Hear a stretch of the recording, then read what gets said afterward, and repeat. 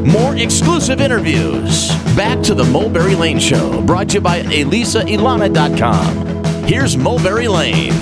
Local natives burst onto the global scene with their DIY debut, Gorilla Manor, in 2010. After a world tour, they hunkered down in a converted studio space, and eventually the album Hummingbird followed in 2013. Known for their explosive live performances, harmonies, and tribal beats, and you can catch them tonight at Maha Festival. Woo! Local natives hear them play, and they're doing things their way. Oh, Taylor Rice is here today. Welcome to the show, Taylor. Thank you. That was quite the introduction. I've never gotten that before. Well, we're glad to have you on the show. Yeah, absolutely. Okay, now, Taylor, are you lead vocalist and guitarist? Correct. Okay, so now basically talk about how the band formed. We have been together, like the main singer-songwriters of the group. I met Ryan the first day of school in 7th grade. Oh, wow. I sat next to him in science class. Okay. And we picked up guitar together the next year, and we're writing music. And then we met Kelsey, who's the other singer. So the three of us are the core, and we're the songwriters of Local Natives. And we met him in high school. We were about, 16. Okay. Maybe when I started playing music with him. So we've actually been together for going on over 10 years now, the three of us. Okay, and then talk about putting together Gorilla Manor. We were playing in high school and touring and taking time off school to do, like van tours that would break down and everything that you do when you're a kid in a band. Yeah. And we were all in college, and as soon as I graduated, we were, at this kind of crossroads, like, what do we do now? And we all just knew, we'd known forever that what we wanted to do was really be a band, full time, like try to make that our lives. And so we all moved in together into a house. That's when Local Natives really became Local Natives. That's when we wrote Gorilla Manor, and the album is just very much kind of out of that experience and that time, and kind of made the album ourselves, and we're touring around a lot, and then finally put it out in 2010, and we've just been doing it since then. Now, there was a conscious decision that you were going to go for it 100%, and before then, would you say it was kind of a side thing you did, and then everybody made a full-on commitment? It's hard to say it's a side thing, because we were actually going to different colleges. Kelsey was in San Francisco, I was at UCLA in Los Angeles, Ryan was up in Malibu. Wow. And we would get together like 3 times a week, commuting down, so we were kind of splitting our time between being students, but still putting a lot of effort into being a band. But yeah, I think you're right in that it definitely was this decision where we said, okay, well, now what do we do besides just work day jobs to try to pay rent, and just full-time work on this album and work on our music as a band. And yeah, that was definitely the turning point for us. But it was always your passion.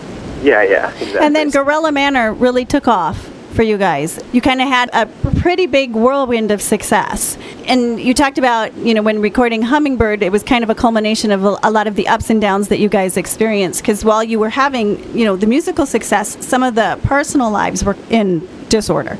It was just a really weird mix of those kind of two really extreme, polar opposite emotions. Because we had, like you said, it totally took us by surprise when Gorilla Manor came out. We actually got signed in the UK first, and we're playing all these festivals overseas, and just not what you necessarily expect to happen when you release your first record that you made by yourself. And so it would have been really incredible, but then we had gone through like a death in the family member of one of the guys, and some relationships just kind of at that point didn't work out. So it was this really intense time right as we started writing, where we had this kind of mix. And I think the record really shows that. We write pretty honestly and personally, and I think the record is a pretty cathartic release for us. Yeah. You've got it locked in the Mulberry Lane Show. We're talking with Taylor Rice, frontman and guitarist for indie band Local Natives. And now, I read where you guys all have a pretty equal hand in all of the creative endeavors, from, the music to the artwork to everything. Is that right? Yeah, that's something we learned, I think, when we were kids in high school doing the band, and you think if you can just get signed by the right label or get the right manager. And of course, as kids, we signed up with some of the stupidest managers who just totally were like awful and tried to take advantage of us. And thank God we made all those mistakes when we were so young, because we really had figured out like nobody really is going to make your career happen for you. You have to take it all into your own hands. And Yes. And we're all creative people anyways and love doing it. So we've always kind of had a very tight grip over absolutely every tiny decision, down to like merch design. We do have like multiple like 4-hour long debates and arguments over like a stupid piece So is one of you like a total detail-oriented person and somebody's more of a big picture person, or how does the dynamics work? Oh my God, if you wanted me to take you through the like dynamics and egos of the band, I don't think we have long enough for an interview. Give us just a general idea. Well, okay, so I'll just give you an example. Like the design guys in the band are Matt, our drummer. He was a graphic designer. That was his job. Oh, okay. Like a day job as we were making That's lucky. Gorilla Manor, and so that's really awesome. He's really, really talented and does a lot of our graphic design. And then Ryan is also a graphic designer, but they're kind of like not as detail-oriented as you'd put it. So then you've got somebody like me and Kelsey giving them all this direction on graphic design, even though we can't design it, which is very frustrating for them. But I'm like, you're not doing this the way that you need to be doing this, That's just like one example. And then there's definitely like certain aspects of the band that I'm like trying to be really careful with. If I was like with the other guys, I'd feel better about talking about them. And then they'd be like, no, that's not the way it is. So then how do you handle like creative disagreements or creative visions that clash? Well, so our band is this really, really intense, like, process of democracy. Okay. It shows you why maybe having like a dictator would be a good idea for a band. I hear you. Sometimes. Okay. Yeah, and so it literally comes down to a vote. Like every decision basically is just a pure democratic vote between us, and that's how we decide things. And, so are there lobbying behind the scenes happening, or? Oh my God, it's so political. It's like you guys might as well be like brothers or something. Yeah, definitely. I mean, we all feel like families lived together for so long, and now, thank God, we don't all live in the same house anymore. We don't need to, because we kind of like live on a bus together half of our lives already. So right. So you're used to each other and the process that works.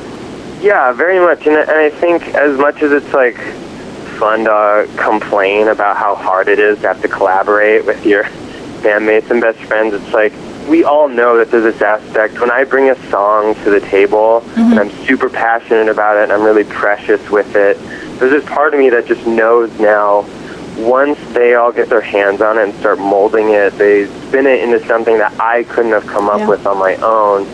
And I think we've just recognized our strongest songs always come out of that process. Where it's like, this really couldn't have been created by any one of us. It really is this collaborative effort, and I think that's kind of the magic of having a band. And it's healthy that you guys have that team mentality. Yeah. More with Tyler Rice of indie band Local Natives right after this. Keep it right here. You're listening to The Mulberry Lane Show. And here's Heavy Feet from their album Hummingbird. Powder in your hair, staples in your jeans, fireworks at the water. You were holding the styrofoam cup held between your teeth, telling me how you're going to outlive your body.